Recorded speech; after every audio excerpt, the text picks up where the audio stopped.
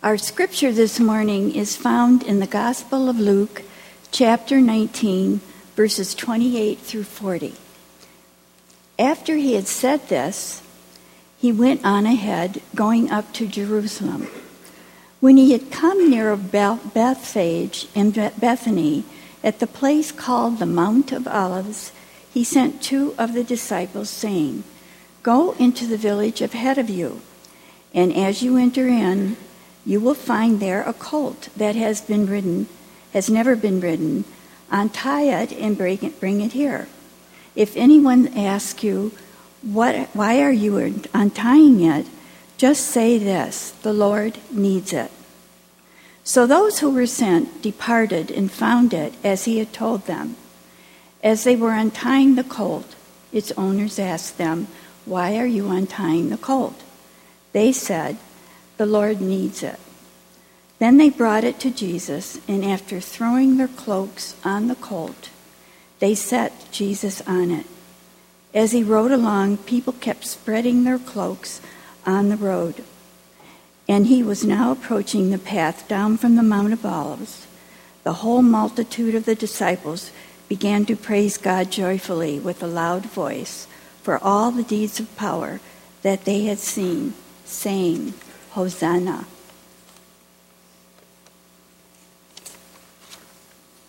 Blessed is the King who comes in the name of the Lord, peace in heaven and glory in the highest heaven. Some of the Pharisees in the crowd said to him, "Teacher, order your disciples to stop." He answered, "I tell you, if these were silent, the stones would shout out." The word of God for the people of God.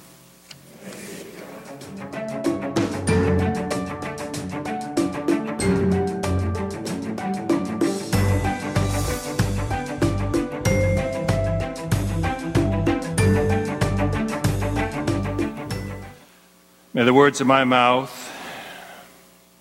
the thoughts in our minds and the emotions in our hearts, all that we have brought to you today in worship and all that we're holding outside of worship, that all of it today might be captured by your Spirit, confirmed and blessed by the power of your holy name, that everything today would be according to your purpose in the name of Christ. Amen.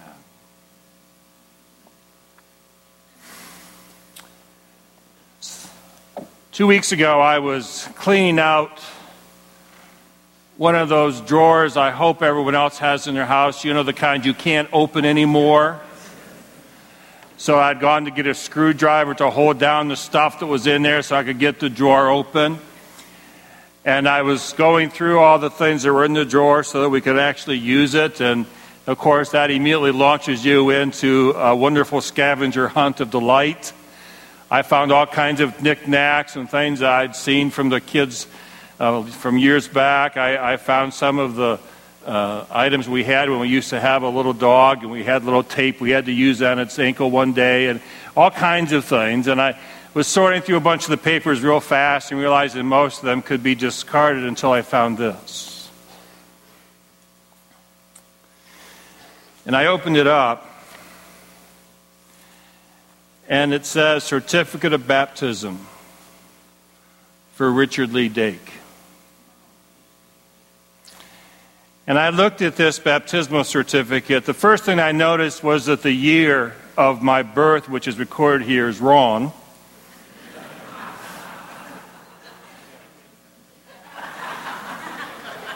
Not just because I want it to be wrong, but because I know my actual birth date, and someone had mistakenly put down 1956 instead of 1955. And I know it's wrong because the date of the baptism precedes the date of my birth. It was a good church, but I don't think they were quite that effective. And I look at this card and I'm taken back to a Sunday morning at the Montrose Methodist Church.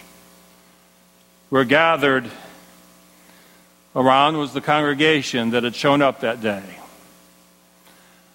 I'm almost certain there was likely a choir. And at some point, Clyde Smith, the pastor, invited Ralph and Audrey to come forward. They came forward to the baptismal font. He stood on one side and they stood on the other. And he asked them some vows of faith. What did they believe? What did they trust in? What were they willing to turn over the thing they loved most to? At some point, Clyde Smith took me in his arms. And he looked at my parents and he asked them, by what name shall this child be baptized? They said, Richard Lee.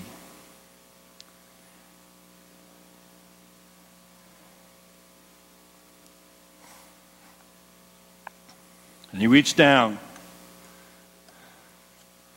and he took the water.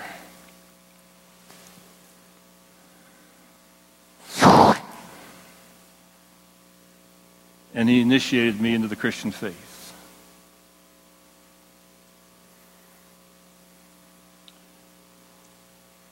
The waters of grace poured over my head.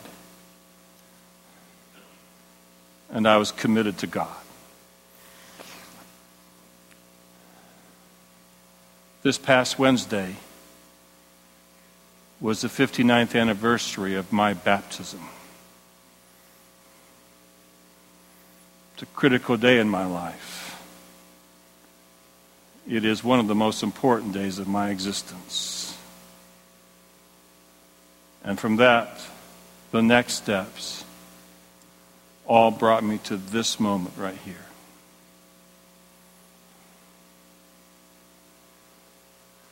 It's a powerful moment in Scripture. He had spent his time teaching and demonstrating the power of God's love. He had pulled together a ragtag group of wannabe disciples and followers and curious onlookers. And he said, come walk with me. And they did. And they wondered about him. And then they realized that something had changed in his whole demeanor. Something changed in the way he talked, in his focus. And it became clear to them by what he said that he was not going specifically to Jerusalem. He even bothered to try to tell them what was going to happen when he got there. But they wouldn't believe. They couldn't, maybe. And when they got close, much like we try to organize worship, and sometimes it works and sometimes it doesn't, he said, would you go get me something to ride on? I found a donkey. So here comes Jesus, riding on a donkey into the holy city. And those who bothered to take time to notice got caught up in some excitement. He was sort of a celebrity. Some people saw him as more, some less. But they were all there excited, and they grabbed whatever they could. So they grabbed some palm branches, pom-poms, and began to wave them. And they shouted, Hosanna. Some of them just because it was fun to do, and some because they really wanted to be saved from all manner of things. And he rides in amidst a crowd waving palms and shouting Hosanna, knowing full well that he was coming to save them, but in a manner they could not understand. And that most of them, before the week was out, would be shouting something very different and taking joy in his death. Can you imagine what it felt like for him on that day? Fully aware. It was a critical day for him. It was a critical day for them and for us, but they didn't understand it. Most of us coming to this morning fairly clueless about it. But it wasn't just the riding of the donkey that made it a big day. It was the next steps. the ones that would take him to walk around the temple and preach and teach in ways that would offend a few people, to take him to an upper room where he would gather with those who were the closest to him, and in that moment find his most powerful moment of being betrayed by someone who loved him so much, and by giving to the world the most amazing gift we've ever received.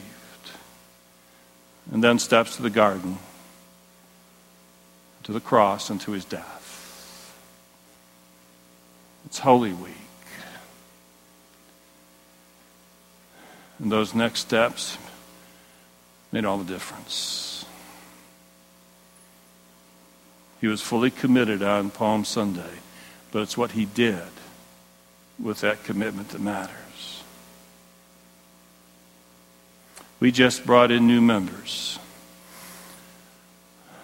Vern and Jennifer represent a class which is coming in right now, and a good number of them are joining at the 11 o'clock service and some later in Sundays to come.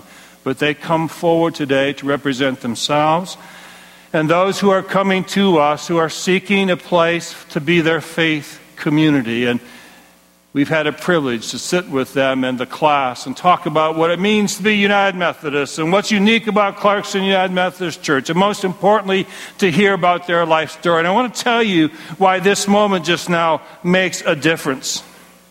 People are coming to us because they want their life blessed by a power that they yearn for and have started to see in this place.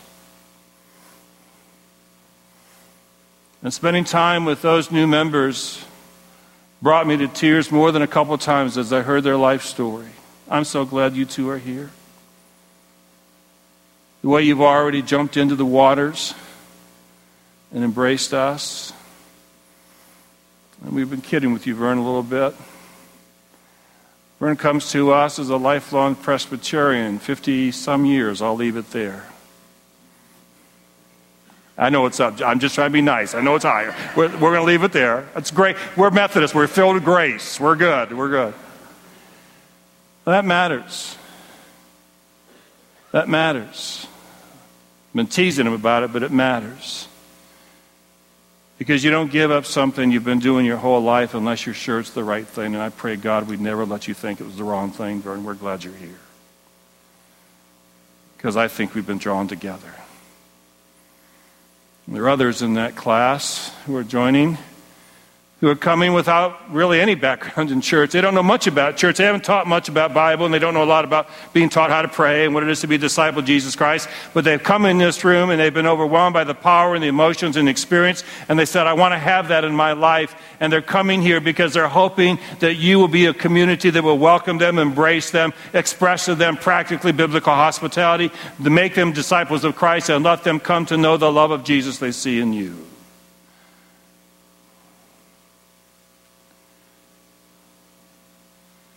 Some are coming to this class because they know the days in front of them are filled with challenge and uncertainty. And they want a faith community that will walk with them. They want to worship a God who will not abandon them in their time of need. And they're taking precious hours out of what else they could be doing to be here. Today, the vows that are given are not casual. They mean everything. The ones they take and the ones we commit to. They define who we are. They set the course of our life from this point on. They remind us of where we have been, but even more, they point to where we are going. They are moments of commitment, and they are critical. And the next steps we take after we say those vows make all the difference.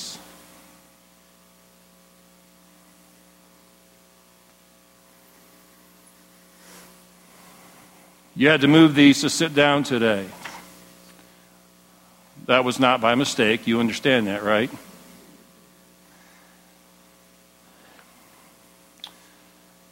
These are commitment cards. That's what they're called. These cards are commitments to your capital campaign that you have asked us to do, and we've done as faithfully as we can. Today's Commitment Sunday. And not everybody's going to bring a card forward, and I understand that. Some of you have already turned in cards. Some of you are still praying and thinking. Some of you aren't able to and can't and won't, and all that's okay. Because what the only thing matters is you've prayed the prayer to get to where you are. Lord, what do you want to do through me? And wherever that takes you is where it has to be. But as Bob said, I've come to understand this is a whole lot more than just a commitment card of a building. It's about answering that prayer, Lord, what do you want to do through me? So yesterday, I'm here in the morning. I opened up the church for the prayer vigil that was going on, started Friday night. Opened up the building, and a few folks came in and were praying in the sanctuary, and I went down the other end of the church to do something, and I came back through the hallway, and I ran into her. She was standing in front of one of the billboards down, or you know what I'm talking about, bulletin boards down here in the hallway. And okay, you know me. If you know me, I'm not great with names. You know that, right? Please know that. Please know that. You know, I know you know. I mean, I have people in my house remind me of their names. That's what I'm talking about, names. But for some reason, God said I could say, "Hi, Jody," and I did. And I was right. She hasn't been coming here long. And I told her in about 3 weeks I could see her again, not remember her name, but please don't take it personally. And she said she understood. I hope she does. She turned to me. We'd never really had a chance to talk before. She's new to this place. And she was excited about that card. She said, because I used to go to a church where we did this. And it was there that I understood this has nothing to do with about money or building. It has to do with whether you're going to let go and let God. And when I came here, you guys gave me the chance to remember that again. This is about letting God be God in my life. And I just want to thank you. It's Commitment Sunday. It's about the card, but it's about a whole lot more than a card. And I do pray for conversion. And I do pray for your commitment with whatever God has led you to do that. That's what matters.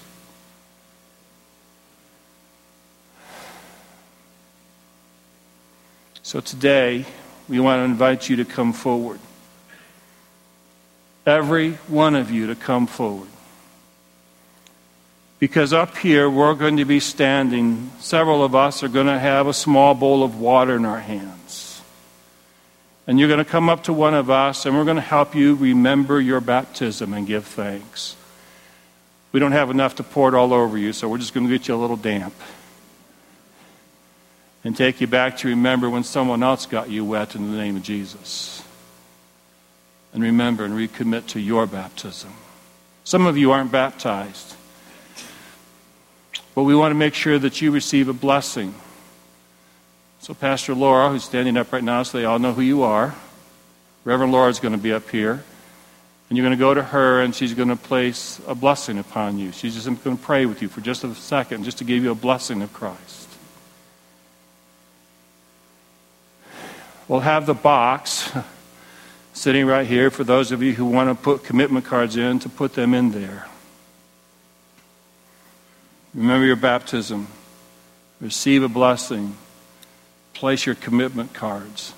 What matters most are your next steps.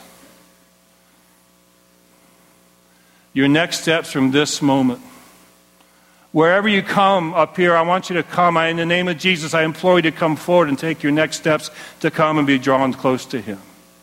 Whatever your commitments you make up here to remember your baptism, to receive a blessing, to put in a commitment card, that isn't the end. It's the next steps after that. And know that the Christ who on this Sunday went into Jerusalem, committed and chose to live a life of commitment, did it so you and I can have this chance. Come and be the committed. Come and live committed. Come and be blessed and be the church. For Christ has made it possible for us to do so. To God be the glory.